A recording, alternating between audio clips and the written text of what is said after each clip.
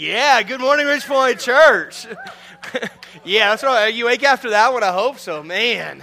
Listen, if you were late this morning, we gave you an extra hour of sleep last night, and we moved the service back 15 minutes. So if you were late this morning, there's like no hope at all. Man, I'm just kidding. But that got you. Hopefully you're awake, you're alert, alive. We are so excited to be here this morning. If you would, turn to someone next to you and say, I am really glad to be here this morning. Now, turn to the person who just said that to you and say, you should be, you're sitting next to me. Man, some people are like, I can't do it, man. We're glad you're here. Even if you're not, we're glad you're here. We're excited to be here. I love my church Sunday. We're really celebrating today a lot of stuff. We had trunk or treat last night. We're going to give kind of a fuller report next week, kind of what we saw, some things we experienced. But great job by everybody involved. The trunks were a blast this year. Everybody did a great job. Great way to connect with the community. We're going to talk about follow-up, some things we can do to reach out in our community in the coming weeks. Today, the baptisms, excitement, some things that are happening. And here's the thing. We have been working hard over the last series, Transformed, which wrapped up last week, and saying we want to develop a culture of two things here at Ridge Point Church. A culture of celebration. Listen, as the band was down front, I was about to go straight Pentecostal down here. Like, I was really excited. The band was getting into it. Some, like, yeah, we have some energy, excitement, enthusiasm. We want to celebrate greater than the two Davids celebrated the Gators' win yesterday against Georgia. Yeah, like there was these guys right here are huge Gator fans. They're celebrating. Listen, it's a football game. I was excited too, but much more important is what's happening here on a regular basis on Sunday mornings. We want there to be a culture of celebration and also a culture of invitation. You never know the people you come in contact with. You never know their story. And had it not been Jess reaching out and talking to some friends and inviting them to church, who knows where their life would be now. We never know the impact we can have if we develop in our life the idea, man, we are seeing God at work, and we want to see other people get plugged into that. So this week, we kind of kick-started some new things with the VIP experience for our guests. Invite your friends out and say, listen, we have just for you. Yesterday, I had a chance. Someone was walking by one of the tents. She had no idea who I was, other than I was wearing another one of these shirts. And she said, what time are your services tomorrow? I said, man, we would love to have you here. 10:45. If you come, there's a special parking space just for you. Come be a part of the VIP experience. I shared the whole thing. And she heard some really good things, lived in the community. We want to be about doing that on a regular basis because we want to hear story after story like we heard this morning. Someone said it this way. They said, every number has a name, every name has a story, and every story matters to Jesus. What we celebrate when we see these stories is a celebration, man. We never know where people's lives are at. And we have a chance to interact with them, whether it be at work, whether it be in our family, whether it be neighbors, whether it be just a stranger we run into. We never know how our lives could intersect in such a way that because something we do or say reaches them with the great news of what Jesus has done. And really, that's what this series is all about. Today, we launch out on a new series called Control Issues. And I know a lot of people that have been following Jesus for a long time who say, I want to do right, and maybe it's in your family relationship, maybe they're in marriage, and they say, I want to do right, and I'm doing really well, but then my wife or my husband does something, and I thought I had it all under control. But then something happens, sometimes the smallest thing happens, and it sets me off. You see, control is often won or lost in the smallest of battlefields. And that's what this series is about, is sometimes control is won or lost in the smallest of battlefields. When I was 5 years old, I looked up to my cousin. I had a cousin who was quite a few years older than me. He played college basketball. He was a big, tall guy. He's a big, redheaded guy. And I just really looked up to Edward. He's one of my heroes in my life. And he invited me one summer. He said, hey, why don't you come up to New Jersey where they lived and come spend a week with us? Here's the thing. I was 5 years old. And my cousin calls me up and says, hey, we'll pay if you'll fly up here. My parents were crazy. They allowed me to do it. At 5 years old, I flew. It was a different era altogether, but they could drop you off at the terminal, and then my uncle was there to pick me up. And so I still was not sure about this whole thing. And Edward convinced me. He said, JJ, what's your favorite baseball team? Well, back in 1980, my favorite team was the Philadelphia Phillies. It would never be the case now, but back then that was my favorite team. And so I said, the Phillies, man, Mike Schmidt, Pete Rose, I want to watch the Phillies. And he says, if you'll fly up, I live 2 hours from Philadelphia, we'll go catch a game. And so that's all it took. I said, okay, I'm in. So I fly up there, and I spend a week in New Jersey, and I hang out with my aunt and uncle, and I'm spending a lot of time with my cousin, going to some college classes with him, and I love the experience. But they lived on a lake in New Jersey, a lake called Lake Hopatcong. And I remember my uncle had a boat, and he was really seasoned out on the water. And so a couple of times that week, we'd just go out during the day and just go out on the boat and just kind of drive around the lake, just as a family, having a good time. And the second time we went out, he turned to little 5-year-old JJ and said, JJ, you want to ride on my lap and drive the boat? I said, oh, yeah. Of course I want to do that. And so he sat me on his lap, and I'm kind of steering the boat up on his lap, and he has it throttled way down. We're not going very fast at all, and I'm kind of steering the boat. I'm doing pretty good. And he gives a little bit more, gives a little bit more. And then as we're driving, I don't know what happened, but all of a sudden he told me, turn real quick to the left. Well, his definition of quick and my definition of quick were vastly different, because we're driving fairly quickly at this point, and I just did one of these. And we're driving like this, and next thing I know, we're like sideways. And I look over to my cousin, who I'm now like above him. He's below me. And I thought he was going to fall out of the boat. Like, it was that bad. And I learned a valuable lesson that day, that sometimes the steering wheel, which is connected to a rudder, has control of this boat and takes the smallest of movements, and it can alter the course of your day real quick. That's how life is a lot of times. When we start to lose control, even when we're well-intentioned, even when we mean well, we're doing really well in life, and we're starting to figure out this following Jesus. I still got a lot of room to grow, but I'm starting to figure this out, and it seems like my marriage is doing better, and it seems like I have control. And then all it takes is a couple of things to go off course, and everything can start to fall apart. Well, fortunately, guys, I want to give you some pointers. I want to give you some things you can do to start to regain control of your life, or to gain control of your life for the first time. And so if you have your Bibles, go ahead and open up to the book of James. And if you've been with us throughout this year, we do two things at Ridgepoint Church when it comes to a series that we're kind of going through. The first thing we do, like our last series, sometimes we do topical series where we focus on a particular topic. The last series focused on being transformed, and we said we want to talk about healthiness in 7 key areas of our life. And it's kind of a topical series. We pick scripture from different places, and we point out to go along with that topic. But also we think it's really valuable from time to time to go through maybe a book of the Bible. We'll call exegetically, going through verse by verse, or maybe it's a section like we did last year, Sermon on the Mount. We'll go verse by verse through that, just to give us a full, complete picture of what Scripture is teaching. When we pick out verses here and there, it's hard to get a full snapshot of what is that book teaching. And so this year, kind of slowly, because we're in November and we're only getting into James chapter 3, but we've been trying to go through the book of James. We're going to speed it up the next couple of months, going through James chapter 3 and 4 in the next couple of months. But in James chapter 3, to give you a little bit of the backstory, you don't have time to give the whole backstory. Go back and listen to prior podcasts when it comes to the book of James.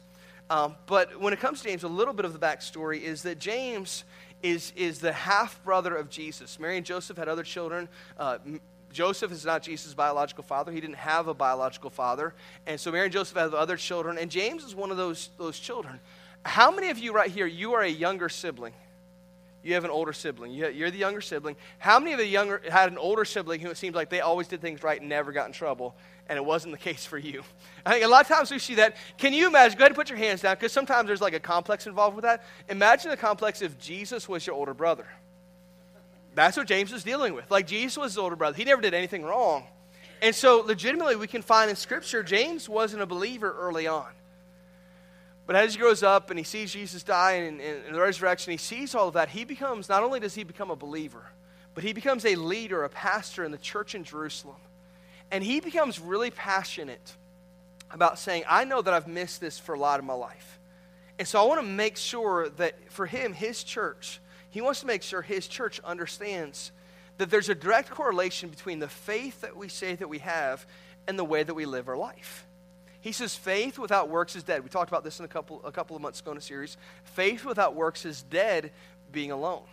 He is not saying that we're saved by faith and works. We're saved by faith alone. But he is saying we're saved by a faith that works. Once we have faith, it of necessity begins to change. If I become a follower of Jesus and I say for 5 years, I want to follow Jesus, and 5 years later my life doesn't look any different than it looked 5 years ago, then we're not really becoming more and more conformed to the image that Jesus has for us. We're not becoming more like him. So James is writing to people in his church saying, listen, we have to start to get this. And the first couple of chapters are devoted to the idea that our faith and our works have to be tied together. But then we get into chapter 3. And in chapter 3, James starts to lay out this idea. It's not just about the actions that we have. but it's also about the words that we speak. It's about losing control, because I think a lot of people can control a lot of different areas of their life, but controlling their speech is incredibly challenging. And so James says, let's talk about that. So if you have your Bibles, let's look at James chapter 3. We'll look at the first verse first, and we'll kind of go from there. But in James chapter 3, verse 1, it says this: Many of you, not many of you should become teachers, my brothers, for you know that we who teach will be judged with greater strictness. So he writes this, and he says, he's writing to people in his church, and if you could imagine, today we have at our disposal, most of us have either with us this morning or in our homes or somewhere accessible, we have a full copy of the Bible with us. If not, we have tablets, we have cell phones, we can have it at our disposal. On top of that, we have so many resources that are out there that we can study from. We have computer software, we have all these different resources, all these books. They didn't have that back then.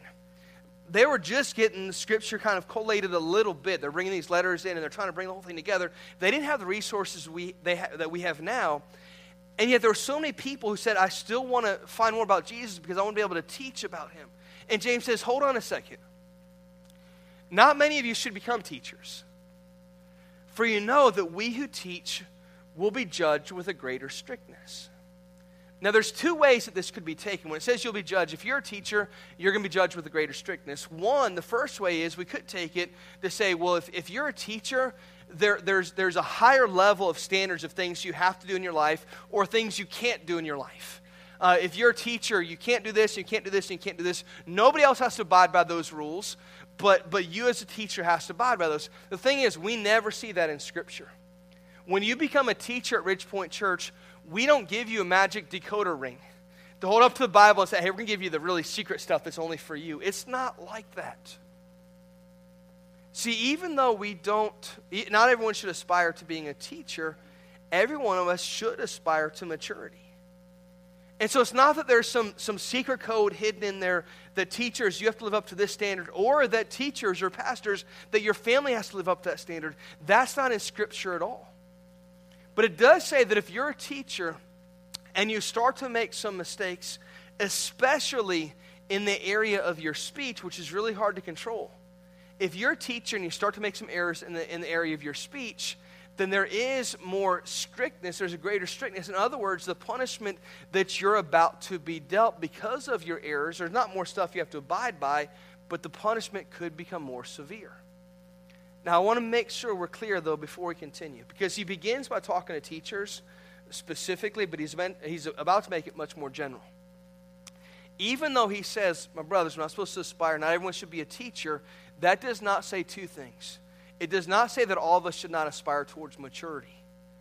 That is all of our responsibility. That's just not the responsibility of the teachers and the preachers at church. It's saying that for every one of us, as soon as we make a decision to follow Christ, and then once we make a decision, we get baptized and start to really follow him, there should be maturity that's marked by that if I follow Jesus for any length of time, there should be some change in my life.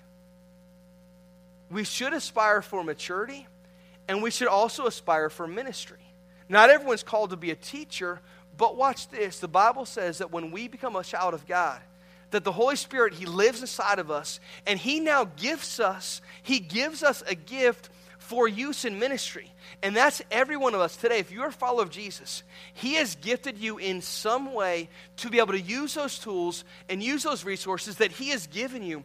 He has gifted you to equip the church and to do something for God's kingdom.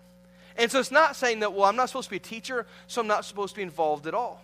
He's saying not everyone's supposed to be a teacher, but there are other areas for you to serve. And in fact, the best use of your giftedness is in building up God's kingdom.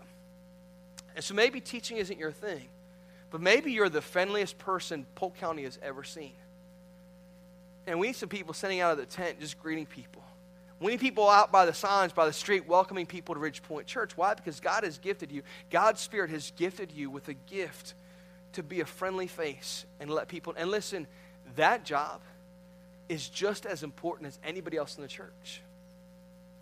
Maybe your giftedness is in playing a guitar, or playing the drums, or dancing up here like. So, Maybe your giftedness is something you've not even discovered. Figuring out, God, I know that I've become your child. What is that I'm supposed to do? How am I supposed to use the gifts that your Spirit has given me and enabled me to make an impact on your kingdom? Maybe it's rocking a baby. Maybe it's planning big events. Maybe it's something we haven't even thought of yet. See, we aspire for maturity, we aspire for ministry, if not for the individual area of teaching. So he sets his high bar and he says, by the way, if you're a teacher, there's going to be a greater strictness. But just in case, teachers, you got a little bit worried about that. Verse 2, he says, for we all stumble in many ways. It's not that as a teacher you're going to be perfect. You're going to stumble. He says, I stumble. As a pastor, James says, I stumble in many ways. And then he says this, if anyone does not stumble in what he says, he is a perfect man, able also to bridle his whole body. So he says, everybody stumbles. Everyone makes mistakes.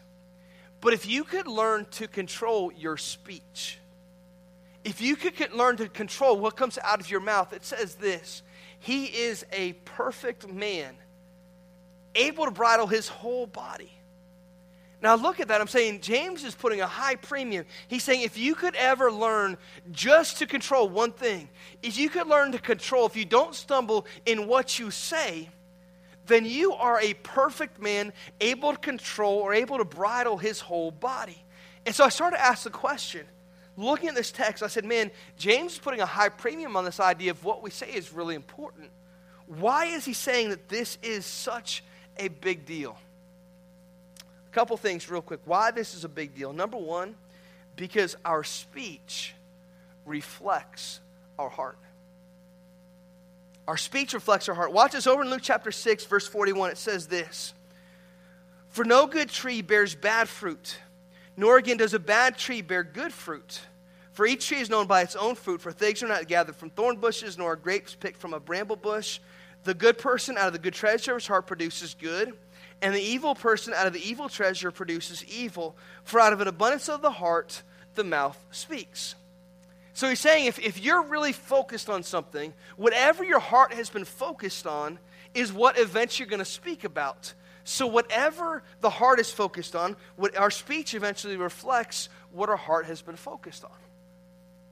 Our meditation becomes our conversation. Every time. Whatever it is that I'm focusing on in my life, if I care about that thing passionately enough, if I'm focused on that thing passionately enough, I can't help but talk about it. You meet a young couple, maybe they're in high school or college and they're young and they fall in love real quick and they're spending time together and they're writing notes, they're doing all this gooey stuff and they just can't help but focus on the other person. Well, eventually the focus is so strong, they want to tell their family, they want to tell their friends. Why? Because what the heart meditates on, eventually we want to have conversations about. Our meditation becomes our conversation. Whatever I'm most passionate about, eventually I start talking about.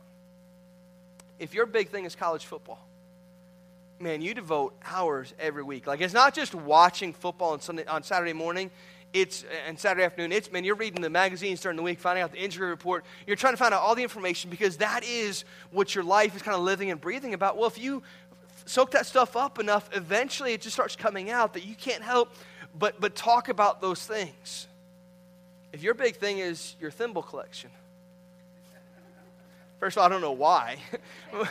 But if that is, and you're really focused on, man, I found this thimble nobody else has ever seen. Whatever it is, you're going to talk to people, they're going to think you're weird. Don't worry about it. But whatever our heart has been reflecting on for long enough, eventually it starts to come out in our conversation. And so James writes, and he says, listen, I want you to know that your speech is vastly important because your speech is reflecting where your heart is. Second reason why it's really important. Second reason why our speech is important is because our message is key. Our message is probably the most important thing. Outside of actually having faith in Jesus, the message that we have is the most important thing that we possess. I want to read another passage. In Romans chapter 10, it says this. Because everything we do communicates something. It's verbal, it's nonverbal, it's conscious, it's subconscious. We all communicate all the time. Romans 10, verses 14 to 17, it says this. But how can people call for help if they don't know how to trust? And how can they know who to trust if they haven't heard of the one who can be trusted? And how can they hear if nobody tells them? And how is anyone going to tell them unless someone is sent to do it? That's why Scripture exclaims, a sight to take your breath away. Grand processions of people telling all the good things of God. But not everyone is ready for this, ready to see, hear, and act. Isaiah asked what we all ask at one time or another. Does anyone care God? Is anyone listening and believing a word of it? The point is, before you trust, you have to listen. But unless Christ's word is preached, there's nothing to listen to. And that's not just for the preachers and the teachers, that's for every one of us. Unless Christ's word is preached, there's nothing to listen to. So for every one of us, we communicate a message. The question is, what is that message in our life? What is it that we're broadcasting to the world around us? You see, I'd venture to guess most, but probably not all of us this morning claim to possess right now faith in Christ. There might be people here who said, you know what, I'm investigating. I'm not sure about that. And we're glad that you're here. We build this specifically with you in mind. But for most of us, we'd say, yeah, I claim to possess the faith that you're talking about today. Well, the faith that we possess must be mirrored by the faith we profess. Because if I say that I have faith, but it's not the message that I'm broadcasting to the world around us, then it's not a consistent message. I can come together and sing songs about God, but if it's not really where my heart is in terms of reaching people and letting them know, man, Christ has come to liberate the captives, to set us free. If that's not our message, then we're missing the point of what James is talking about. But he said our message is key. Our message is most important. I love today. I love November 1st every year. And the reason I love it is because it really, for us in Florida, it really kicks off what is fall for us, even though it's still going to be 90 degrees all week long. Don't worry about it. We're in the fall. But here's why I love it. Because over the next 62 days or so, I have my 3 favorite holidays of the year that are coming. And there's all this excitement ramped up, and Thanksgiving's coming, and then Christmas, and then New Year's. And I love this season. November might be my favorite month of the year. But I have a strict policy in my house. And I know I've talked to other people who don't abide by this, but in my house, I have one rule about this season. And that is we don't pull out Christmas music or Christmas decorations until Thanksgiving night at the earliest. Like, that's when it all begins. And so people clapped in the first service. They got all excited about it. And then I said, but this year I violated that. And they threw fruit at me. Now, some people cheer though. Some people are like, yes, that's exactly what I'm talking about. But here's the thing. I didn't cheat per se, but here's the thing. A lot of times we do in church, we're trying to listen to new music that's out there. And there's a big Christmas CD that released this year. Chris Tomlin is a worship leader, and he released a Christmas CD called Adore. It's a really good CD. But there's one of the songs in there that is sung by Lauren Daigle, who's just an exceptional artist. We sing some of her songs as well. Just an exceptional artist. And the other day I was out running. I said, I just want to listen to what's out there. And so I was streaming the CD, and I'm listening to it as I'm running, which is a whole different ordeal, running with Christmas music on. I'm just saying it's very, very different. But I was into it. And it's kind of more, for me, it's more background music. And I don't know why, but there's one song Lauren Daigle was singing. It was on one of her songs. And I'm listening. And just this one line, like, stopped me in my tracks. And she sang this, she said, Noel, Noel, come and see what God has done. And I think it was just kind of a culmination of we had to put a lot of effort and energy into Trunk or Treat, and a lot that was getting set up for guest services this morning, and I Love My Church Sunday, and all the stuff that was happening in the baptisms, and we're shooting videos this week, and all the stuff that was going into it. And I said, God, that is the very reason why we exist as individuals and as a church. It's not to build up the stuff that we're doing or to add more events, but it's to say we have stories that need to be told. And God, when we share baptism videos, and I would love, man, for the rest of this year, so let's keep doing stuff like that. We're seeing people's lives truly transformed, because when we do that, it's not to build ourselves up, but to say, God, when the world around us looks at us, we want to be able to look back to this and say, come and see not what we're doing, but God, let the world see, come and see what you're doing. Come and see what God has done. Why? Because the message is what's most important. And so whatever we communicate, we're communicating something. Whatever we communicate has to mirror the faith that we say that we possess. And the third thing, 3 reasons why this is so important, why the issue of our tongue is so important, is because James knew that actions invariably follow words. Every time. So track with me how this works. He said earlier, Jesus actually said, out of an abundance of the heart, the mouth speaks. So because of where our heart is at, whatever our heart is meditating eventually is played out in our words. And then what is coming out of our mouth is eventually and invariably leads to our actions. So wherever we meditate becomes our words, and our words become our actions. So James knew that inevitably what we talk about eventually is played out in the way that we act. That's just the way that we're wired. It's the way that we're built as human beings. What we focus on grabs our heart. What grabs our heart comes out in our speech. What comes out in our speech eventually affects the way that we act. And so our words eventually lead to actions. Picking up in James chapter 3 where we left off, he uses a couple of comparisons and a couple of analogies. Does anybody know what this is right here? I've kind of had this with me all day. Does anybody know what this is right here? One person. What is it? It's a bit for what?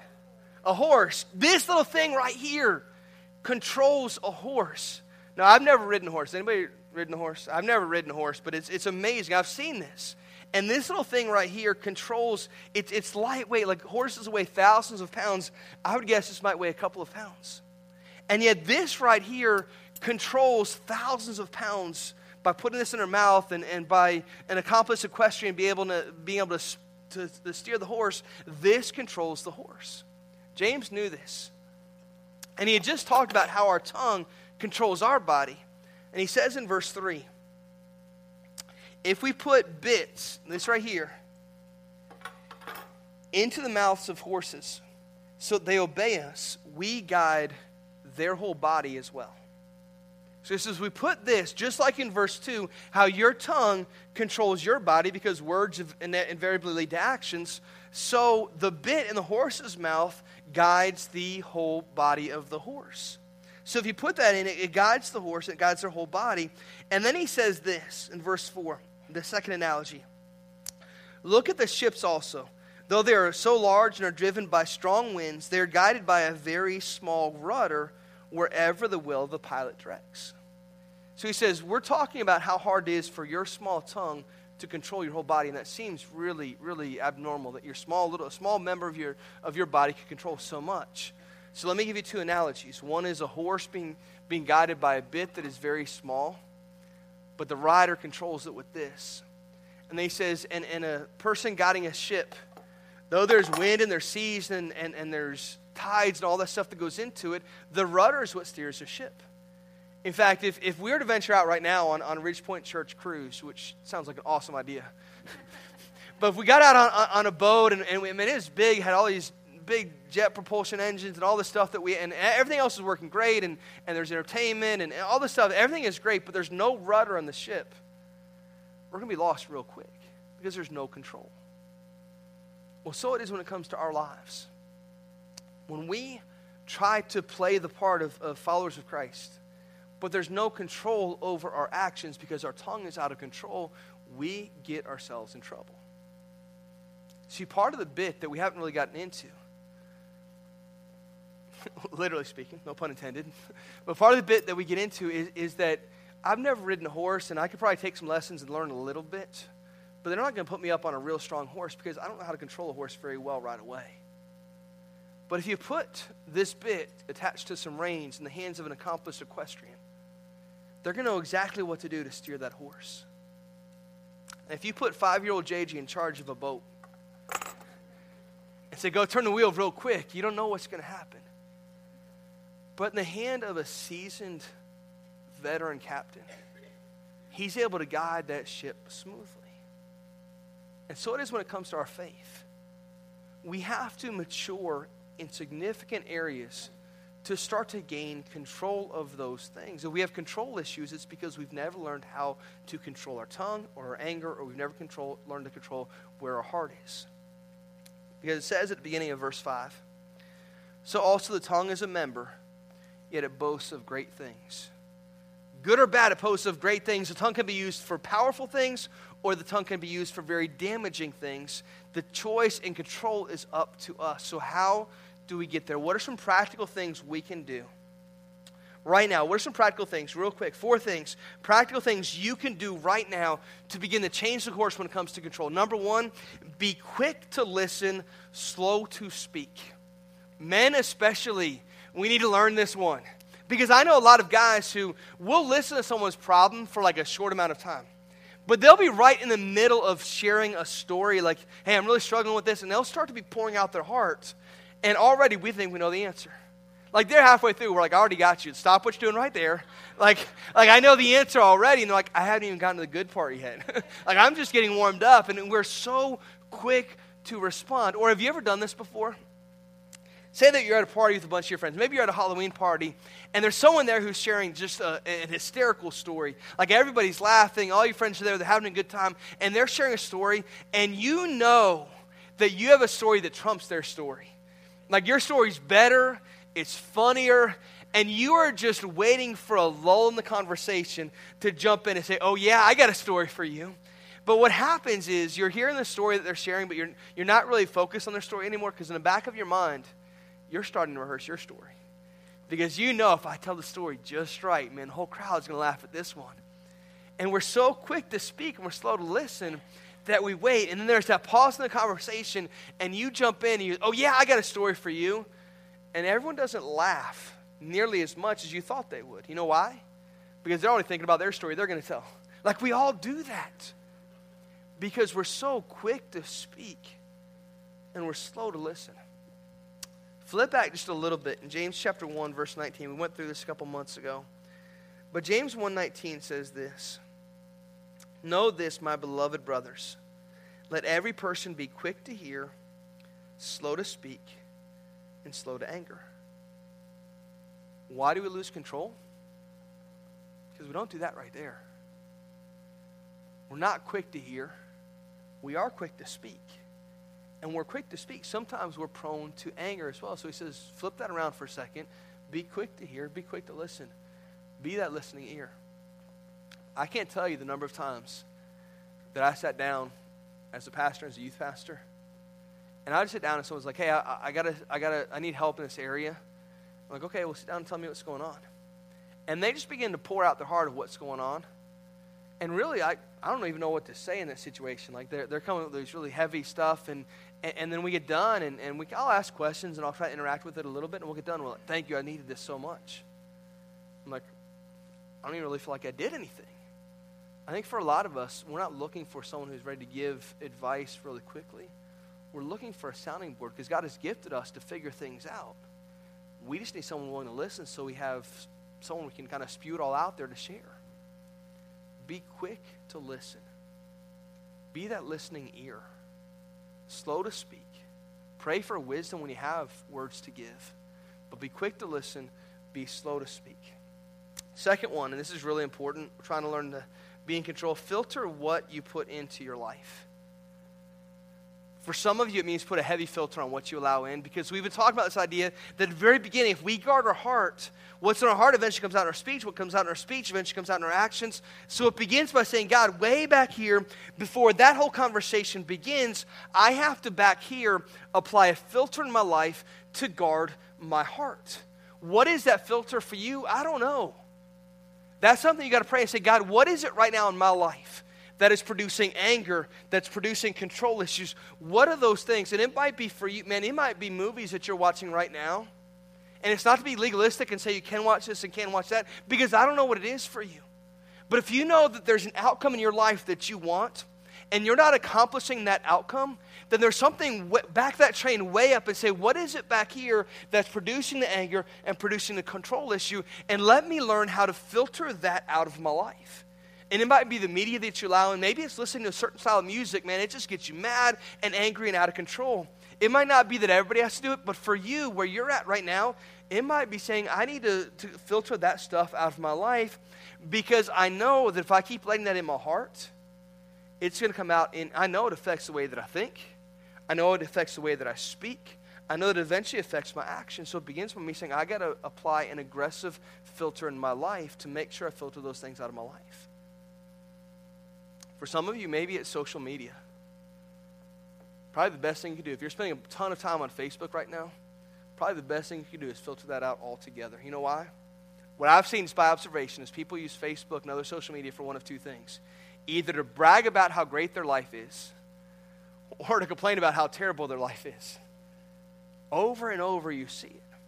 And you see people that brag about how great their life is, and it makes us want, man, I wish my life was like that. Like we can play the comparison game, and listen, their life isn't really like that. They're putting the highlights. And you think life is like that all the time. Or they grumble and complain. I listen to that for long enough, and I start to find myself grumbling and complaining. Filter out relationships.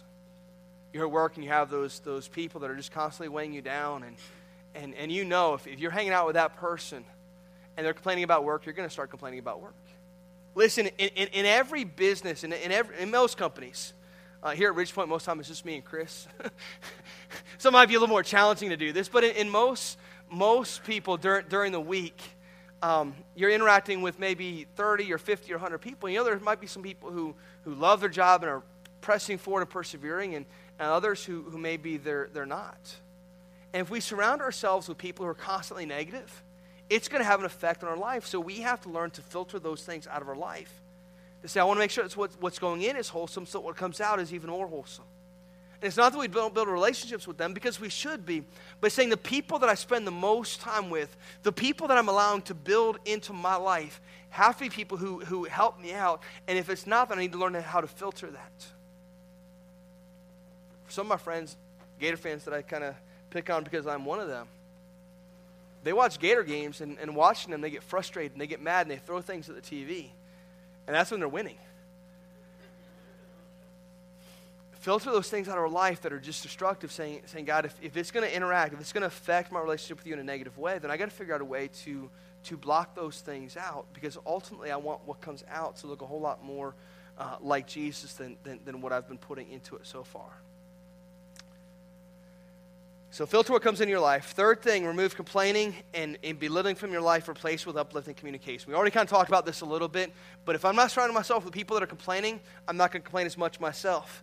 If I find myself complaining, it produces a heart that's discontent. I complain more, and it makes me more discontent. It keeps happening over and over.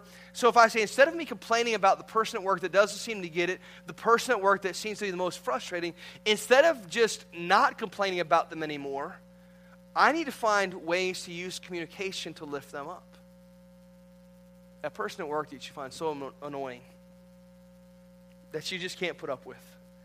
Like if you're around them for another 30 seconds, you might just combust. Instead of saying, I'm just going to ignore them and avoid them altogether and hope they just kind of go away, we say, God, change my heart for them. Change my heart. Let me pray for them. I've known people that have gone through this journey of saying, I'm really frustrated, so I'm just going to every day pray for this person. And you'll be amazed if you pray for that person every day for a couple of weeks, not right away, but pray for them every day for a couple of weeks, and your heart towards them will change. And then on the rare occasion they do something right, compliment them for what they did. Like, go out of your way to try to find the things that are doing well. And it's going to change your heart. And it's probably going to shock them in the process, because they know what they're doing just as well. Find a way to do that and watch your heart change.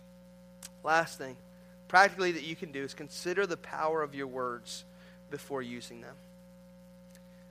Whatever it is that you're about to say, whatever it is that you're about to do, if we've applied a filter about what we put into our life, we apply the same filter to, okay, God, before I say these words, if I'm slow to speak, if I'm not just thinking it and saying it, if I think about the words I'm going to say, or better yet, if I'm about to post something on social media, before I hit send, before I hit that button, I think about this. I say, God, are the words I'm about to say, or is what I'm about to post reflect at all consistency with my faith in Jesus? And if it doesn't, then allow me to have the strength to not do what I'm about to do.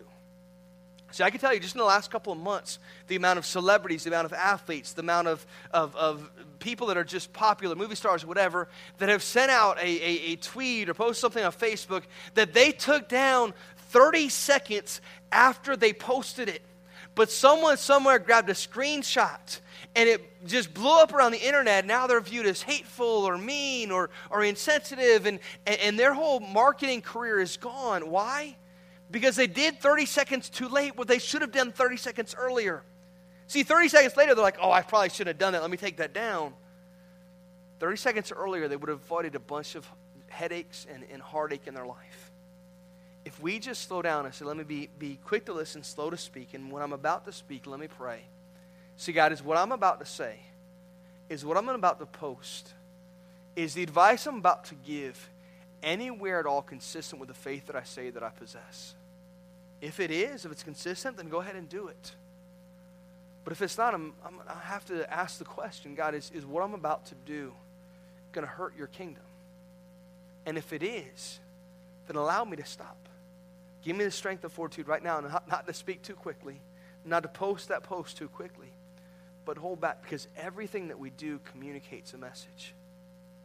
As a church, our message is, man, Jesus is alive. He comes to liberate those who are captives. He comes to set you and me free. And that's our message as a church. That's our message as human beings.